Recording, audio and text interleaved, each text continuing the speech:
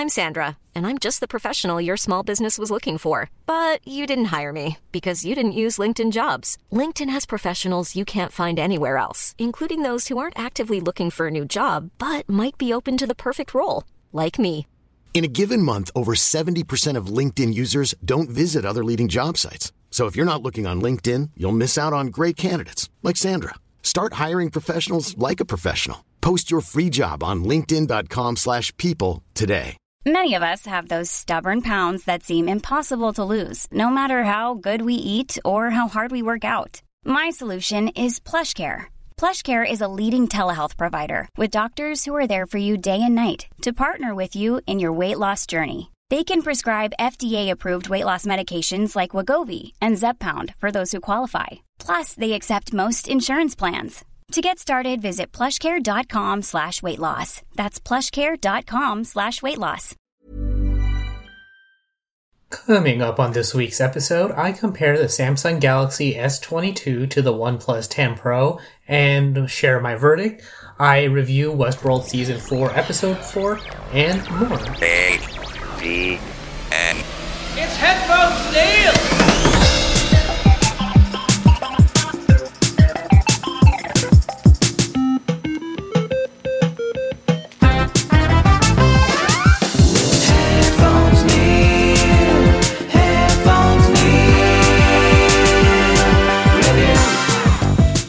What's up, guys, and welcome back to another episode of Headphones Neil Reviews. I'm your host, as always, Headphones Neil, bringing you a very exciting and particularly Android-heavy version of the podcast, in that I've been doing a very special review for the past couple of weeks for two flagship Android smartphones, and I finally have a chance to provide my review and my verdict for the phone that I like best.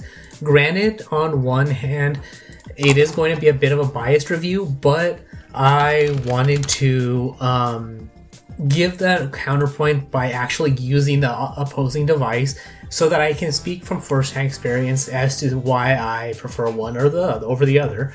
So the two phones I'm reviewing are the Samsung Galaxy S22 Ultra, the 12GB of RAM and 512GB of storage version, and the other device is the OnePlus 10 Pro, the 12GB of RAM and 256GB of storage option.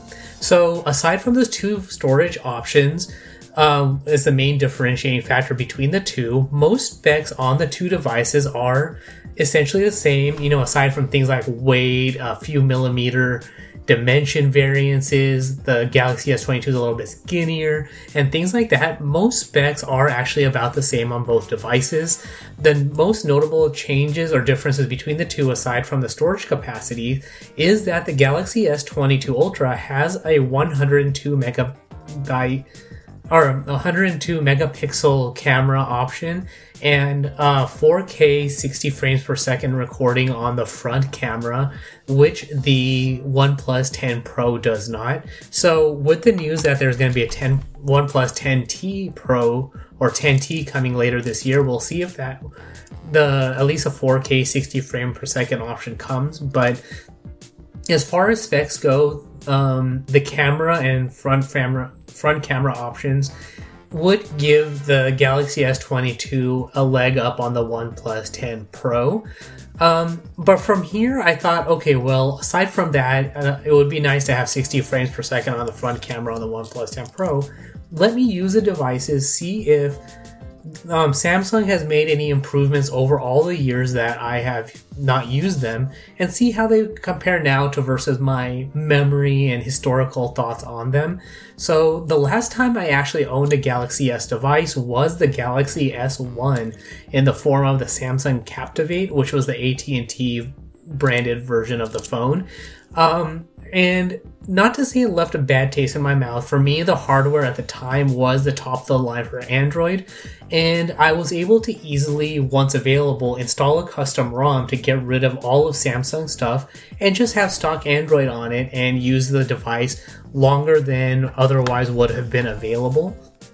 Which, to say now, and this is more of a general Android issue than a device-specific issue or manufacturer issue, is that a lot of the things that we take for granted at the time, or took for granted at the time, are harder to do now, notably in the form of mobile payments via NFC, like with Samsung Pay and Google Pay and all of that. So when you root and ROM your device, it becomes that much harder to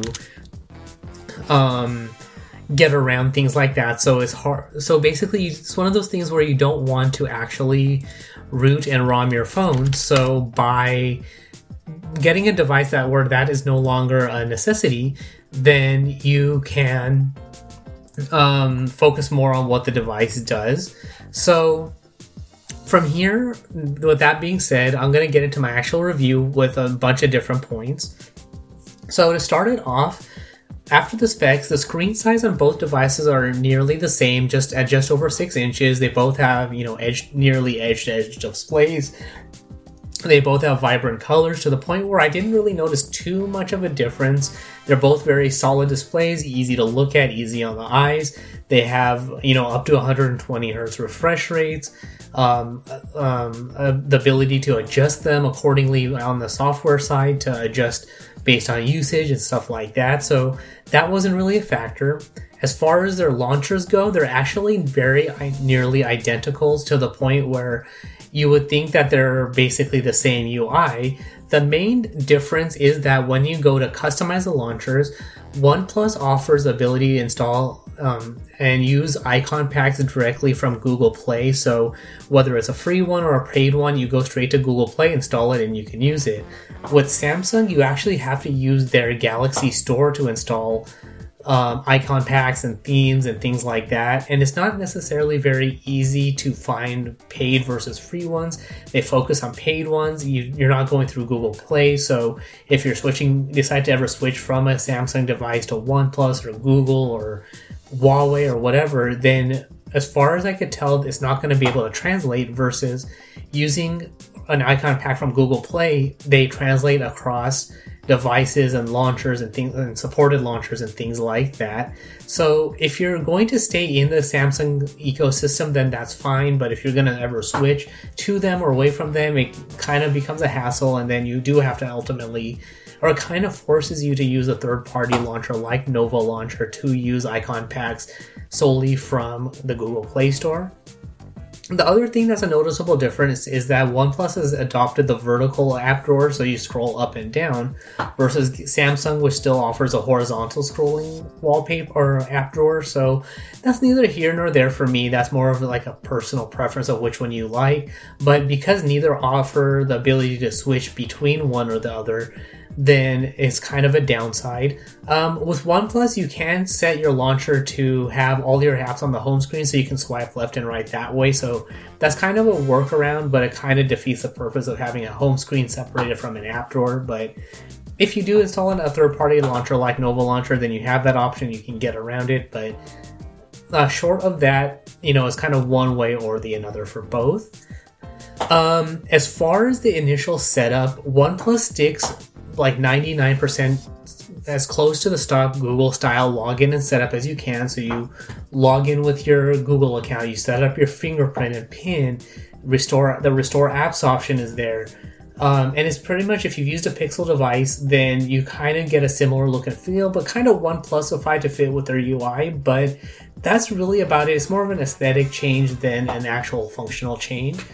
With Samsung, they offer that import theme to Samsung, but they also offer a Samsung login process while you're setting up your device, which you could kind of skip. It's not easy to get around, but you kind of get all the setup to bring yourself into the Samsung ecosystem, which for me is good and bad. It's still going to continue to go back to, if you're going to use their ecosystem, then it's fine, but if you're not, then it's going to cause some sort of problems, and it's kind of one additional hindrance into getting your device set up and using it straight away. As far as post-installation and setup, as far as apps go, OnePlus is more on the minimalist side, so they do include certain pre-installed apps like the calculator and calendar and notes app and things like that. But for the most part, their apps can be uninstalled or disabled, so if you prefer to use the calculator app from the Google Play Store or Google Calendar over the stock calendar they offer, you can make those switches very easily.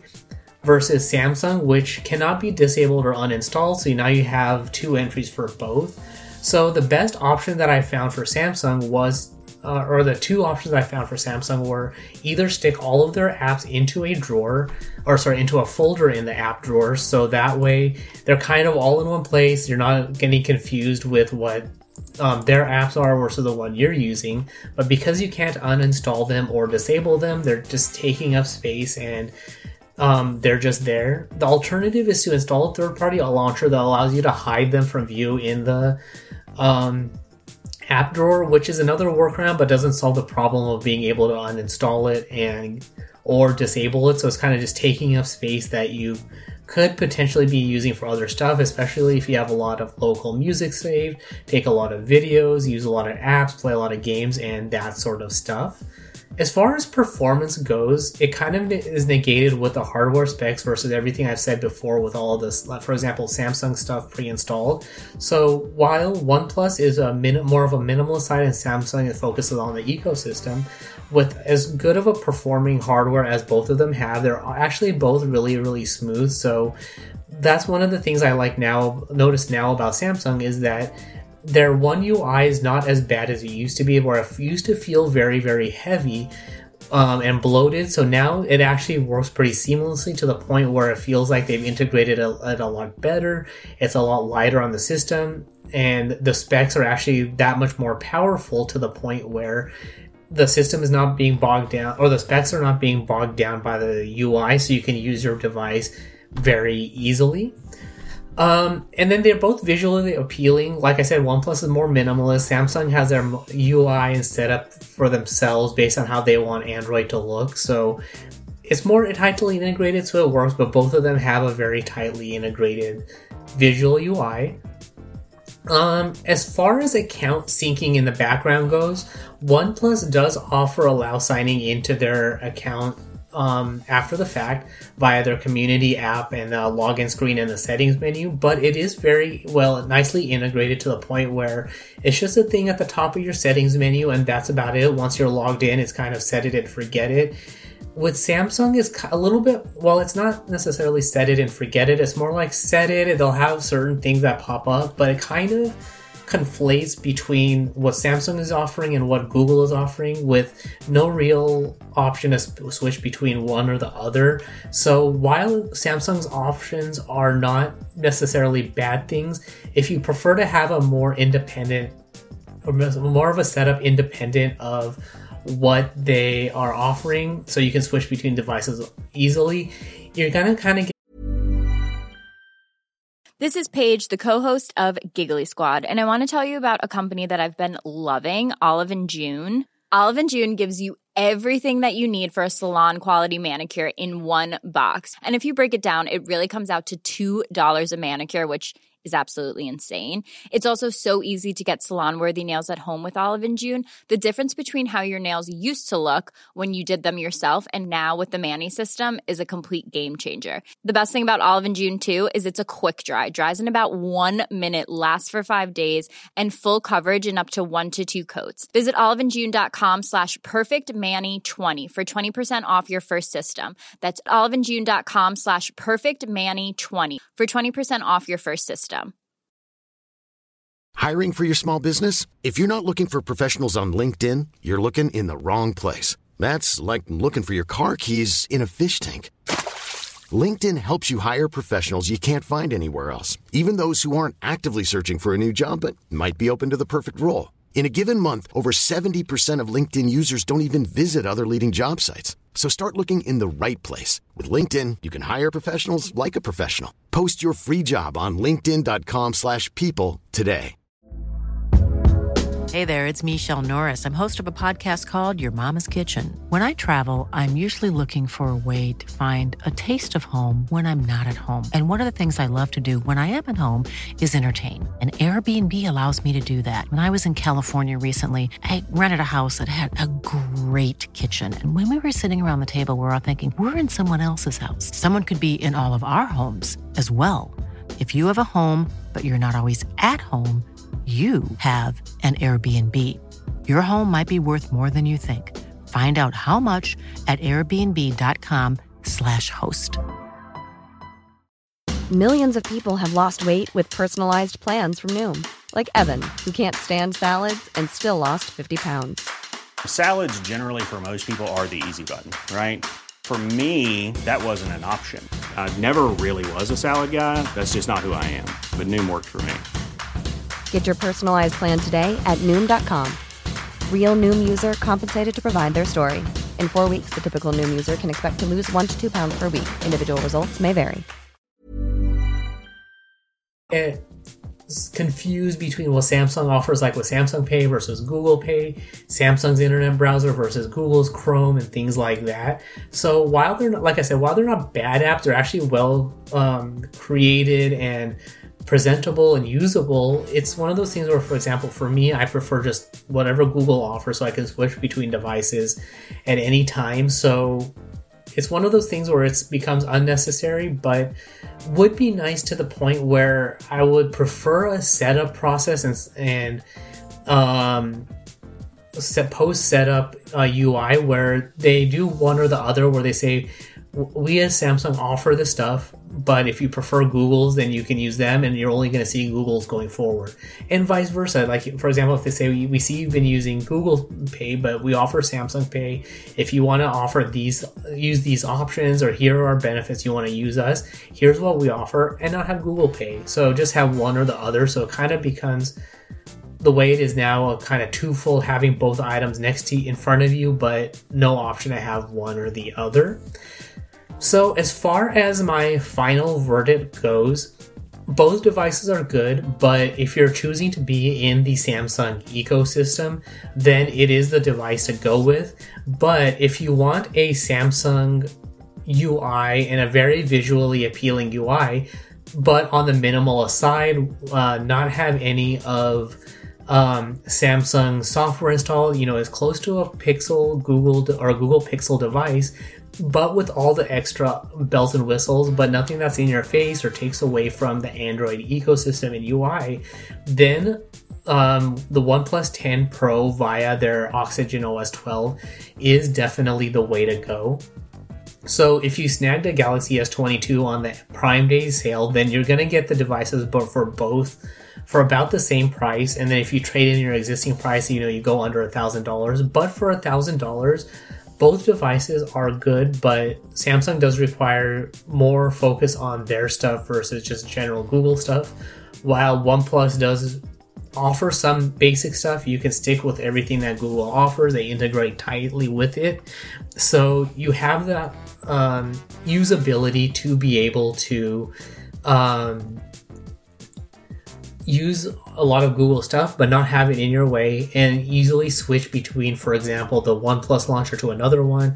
Use icon packs to have that customization. They have a customization menu built in to change your colors, your fingerprint sensor animation, your lock screen style, and various things like that are built into the device that you're not having to use another app store for, or and it's not against spending money for something else, but if there was an integration with Google Pay to have additional lock screens and things like that, then that would be a good way to go. And that's actually what I would kind of prefer Samsung to do, is go the route of Amazon, create a single app store for all of Samsung's apps, curate what's in Google Play, and say, here's what we're offering that is compatible with the Galaxy S22 and is either generally recently updated, has a good UI, is a good app versus one that could be potentially malicious or not as easily updated, and things like that. So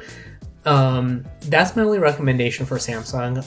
As far as updates go, both are generally well updated. Samsung is not necessarily as fast as other manufacturers as far as updates. OnePlus is kind of along the lines of Facebook style, where it's like, we'll get updates, push it out, but they're also good at listening to their users and pulling stuff back if things don't work. But so they're more frequent as far as updates and getting updates and security patches and things like that rolled out. So for me, if I was to recommend one or the other, It's actually really hard to say right now. Both are good devices. Like I said, the biggest thing is performance. They both perform really, really well. One UI is not as bloated as I remember, so it's good. But because I don't use any of Samsung's software, it's hard for me to recommend that because it's a lot of extra stuff that I don't use. So, and then one of the other things too is that with the OnePlus 10 Pro, you get a screen recorder that records at up to 2K, 60 frames per second. Samsung doesn't offer too many options, so it's hard to say how high their screen recording goes. Their camera options are pretty much the same, except the OnePlus 10 Pro has a new feature called long exposure that allows you to take, better pictures of clouds that are moving. If you like to get those pictures at night of people walking and lights from cars flashing by as if it's a long streak of light, OnePlus offers that built into their camera app, which I didn't see in the Galaxy S22. But other than that, most features are the same, except for, of course, the expand mode, but you get a wide angle camera, macro mode, HDR, slow motion video recording, and things like that. So for the most part, the devices are essentially the same. So it really becomes, do you want to spend over $1,200 for the Galaxy S22 Ultra or around $1,000 for the OnePlus 10 Pro, with the main difference being what software comes with it. So essentially with Samsung, you're paying a premium for the additional software that they offer. So for me, I prefer a more minimalistic approach, but more than what the Google Pixel offers. So for me, I'm going to stick with the 10 Pro and recommend that marginally over the Galaxy S22 Ultra. But it goes back to those days when Samsung did offer, for a short period of time, their phones without the One UI. It was essentially a stock Android experience. And it didn't really take off at the time, but I think maybe now it would be one of those things that would be a nice option to try out, is see what they would do as far as, creating the Samsung version of the Pixel with all these high specs, but with none of One UI. So that's neither here nor there. So like I said, if you are able to budget for a Galaxy S22 and don't mind paying that premium for their software, or you use their system to stay in their ecosystem, then a Galaxy S22 is a way to go. But if you prefer none of that, very little extra installed hardware, just a plain Jane Android experience with good specs, then the OnePlus 10 Pro is a way to go. So with that, we'll jump into the review section. So my last tip is to definitely not, and one of the issues I've been running into over the past few months is to upgrade a phone away from the carrier branded version of the OnePlus 9 Pro. So my main problem there is that their updates are not in sync with the global versions of the phone. So the expand mode didn't come to the carrier branded version of the device until the Android 12 update, which didn't come until nearly 3 months after the global release. I gave them a 1 month pass just because of the issues with the Android 12 rollout for the OnePlus 9 Pro, but even then it was delayed. Initially, updates were coming pretty regularly, but then they stopped for a few months, so it was really weird. And then with their latest update, it created a issue where the device was unstable, so using it at the full HD at 120 hertz, it would get stuttery and jittery and really laggy. Apps would take forever to load. I would have to reboot my phone weekly because voice calls weren't coming in properly, or I couldn't hear people, they couldn't hear me. So I was and then pre-installed apps from the carrier couldn't be uninstalled or disabled, and they were part of the OS update. So just basically since about October or November of 2021, I've been looking to get away from the device and upgrade. So with the OnePlus 10 Pro 256GB model now available worldwide, I made that update, traded in my phone, and am going to stick with it and make that my daily driver now. So we'll see now going forward for the second half of the year what the OnePlus 10T offers, if it's going to be a 10T Pro or a streamlined mid-range version of the 10 Pro, or what they ultimately do with that later this year. From what I could tell, the defining factor is going to be the charging solutions. So or the charging speed, the wireless charging speed, I think 150 watts or something like that, or potentially even wired charging. So we'll see how that goes, but that's for August instead of now, but for now, like I said, a slight win for the OnePlus 10 Pro, but the Galaxy S22 is definitely in contention, so nearly equivalent specs, a little bit more for the Galaxy S22, but the OnePlus 10 Pro has a more streamlined inner UI. Picture quality is about the same, so but for the things that matter, they're nearly identical devices of one versus the other, so it all depends on how you want to interact with your device. So with that, we'll jump into this week's reviews. Alright, so for this week's reviews, I wanted to combine the Star Wars segment and the review segment, just because there's not too much I wanted to share for Star Wars. We do have Andor coming up soon, the Bad Batch coming up soon, so those reviews will be for when those actually air, so I have stuff to review. But in the meantime, I wanted to give a progress update as far as where I'm at in my Knights of the Old Republic replay. So I just finished Kashyyyk, so meeting up with Zerka and Chundar, Zalbar's brother, going into the Shadowlands, helping Chundar maintain control over the people on the planet. And essentially the planet, or the gameplay for the planet, is twofold. So if you go light side, then you save Chundar and Zalbar's father to help reveal the treachery of Chundar, that he's been selling out his people to Zerka for slavery. And by redeeming Freyr, their father, then you essentially overthrow Chundar and have him kicked out and all that. The dark side is to ultimately kill Freyr, their father, and side with Chundar, and kind of convince Zalbar that the deal with Zerka to keep the Wookiees in slavery is the way to go. So because this particular gameplay, I'm going through the dark side, I went that route. So I've gone through all that. You are able to tell Zalbar that he can stay with the Wookiees if he wants to, if Chundar accepts him back, but because it still requires convincing, Zalbar stays with your crew.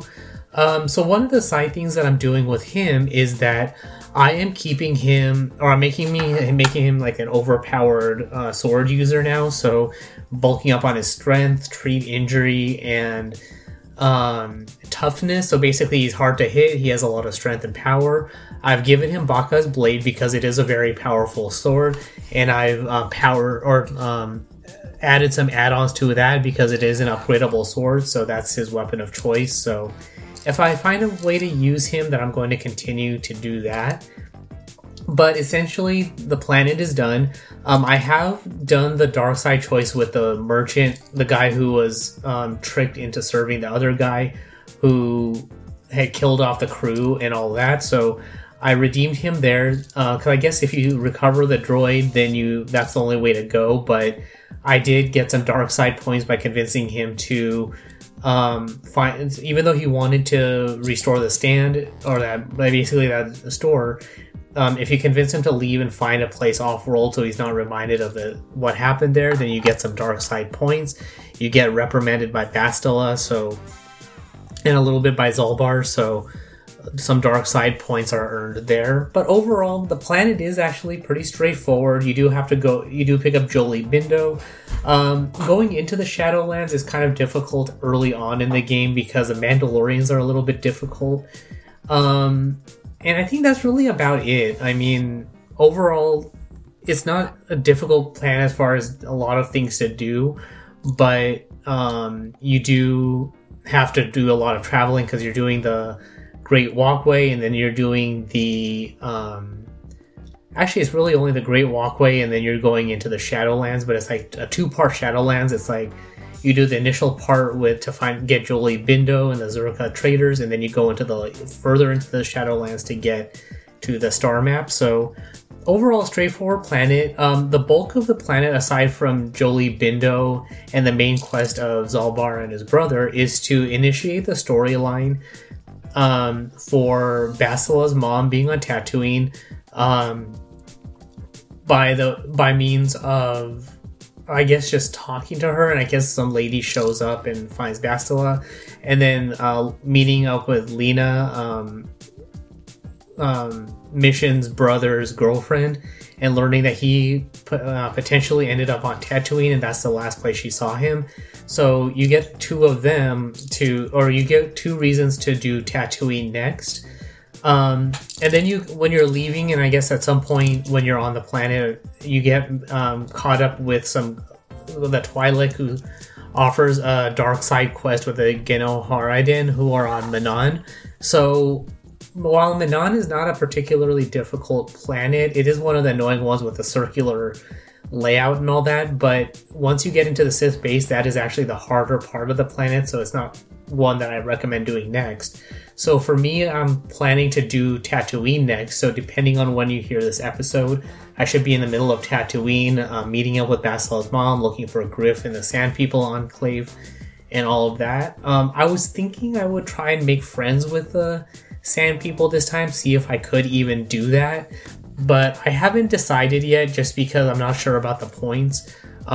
Because I'm teaming up with Zurka and doing Dark Side, I figure that taking them out is the best thing to do. I think you can still get to Griff regardless of what you do with the Sand People, so that should all work itself out there. So the gameplay videos are all still being uploaded to YouTube at youtube.com/PatelN01, so be sure to check those out there. Now, as far as the reviews for this week, I'll start with Westworld Season 4, Episode 4. So the main thing to notice here, and the one thing that stood out to me, was that it reminded me a lot of that transitional phase between the height of humanity and controlling the robots to the time we get to the Matrix and the robots controlling humanity. So it finally hit me that we're getting a good look at that transition phase of how the robots were able to control humanity and how they iterated over time in order to be able to get that control. But ultimately there are going to be those factors that are out of their control, and that there's always going to be a human uprising. So the thing that stood out to me in this case is that Bernard is kind of the robot version of Morpheus. So humanity is able to get that equivalent. Caleb is kind of the early iteration pre-Matrix version of Neo, where he's ultimately merged with robots, but ultimately he's built into the Matrix as that X Factor kind of thing. Maeve kind of becomes Oracle, and a mix of Oracle and Trinity, in that she is able to see into the machine world, see what they're up to, and kind of get that insight. And that she's Trinity in that she is Caleb's support, and that he can't do it alone as a human, but because she's the robot, that's kind of how you meet them up together. Rehoboam, the AI thing that can predict everything, is the Westworld version of the Architect, where it basically wants to control everything, is trying to balance the equation, and is the opposite to Maeve.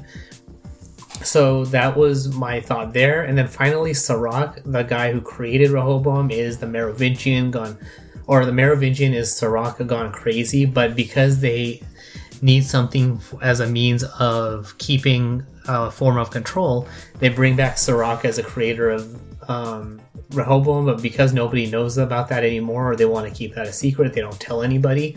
So I got to thinking that Westworld Season 4 has become especially good because of this Matrix connection, and they're trying to now find the perfect script and AI and world where the robots can easily control humanity, and that's ultimately what Tessa Thompson's character is aiming to do. So I actually really can't wait to see what they end up doing from here, and how the rest of the season plays itself out, to see how the robots ultimately control humanity. So that's really the bulk of that. So otherwise, there were a couple of trailers released since the last episode. So we have a new Lord of the Rings, the Rings of Power trailer that was released back on July 14th. We have more of Galadriel's dreams and her interactions with the elves, and how she's told that there's going to still be more battles to come that she needs to participate in. So I'm getting kind of interested in what's going on, but from what I understand, it's going to be a lot of the side stories and stuff from the lore of Lord of the Rings, so we'll see how it goes, but it seems interesting enough still so far. And then on July 20th, we got a new trailer for House of the Dragon, the prequel to Game of Thrones, which the show was supposed to premiere on August 21st. So we get a little bit more of a look into the politics of Game of Thrones, or basically the House Targaryen during their rule, as far as who's going to rule after the current king. So still looks pretty interesting, so I can't wait to see how that show presents itself. So that's all there is for this particular episode. So if you have any questions, comments, feedback, anything like that, you can comment on this post on Twitter at PatelN01. The website is headphonesneil.reviews for past episodes, subscription links, supporting the show, and all of that good stuff. Of course, if you want an ad-free version of the show, access to upcoming bonus content and all of that, you can support the show on Patreon at patreon.com/PatelN01. But thanks for tuning into this particular episode, and until next time.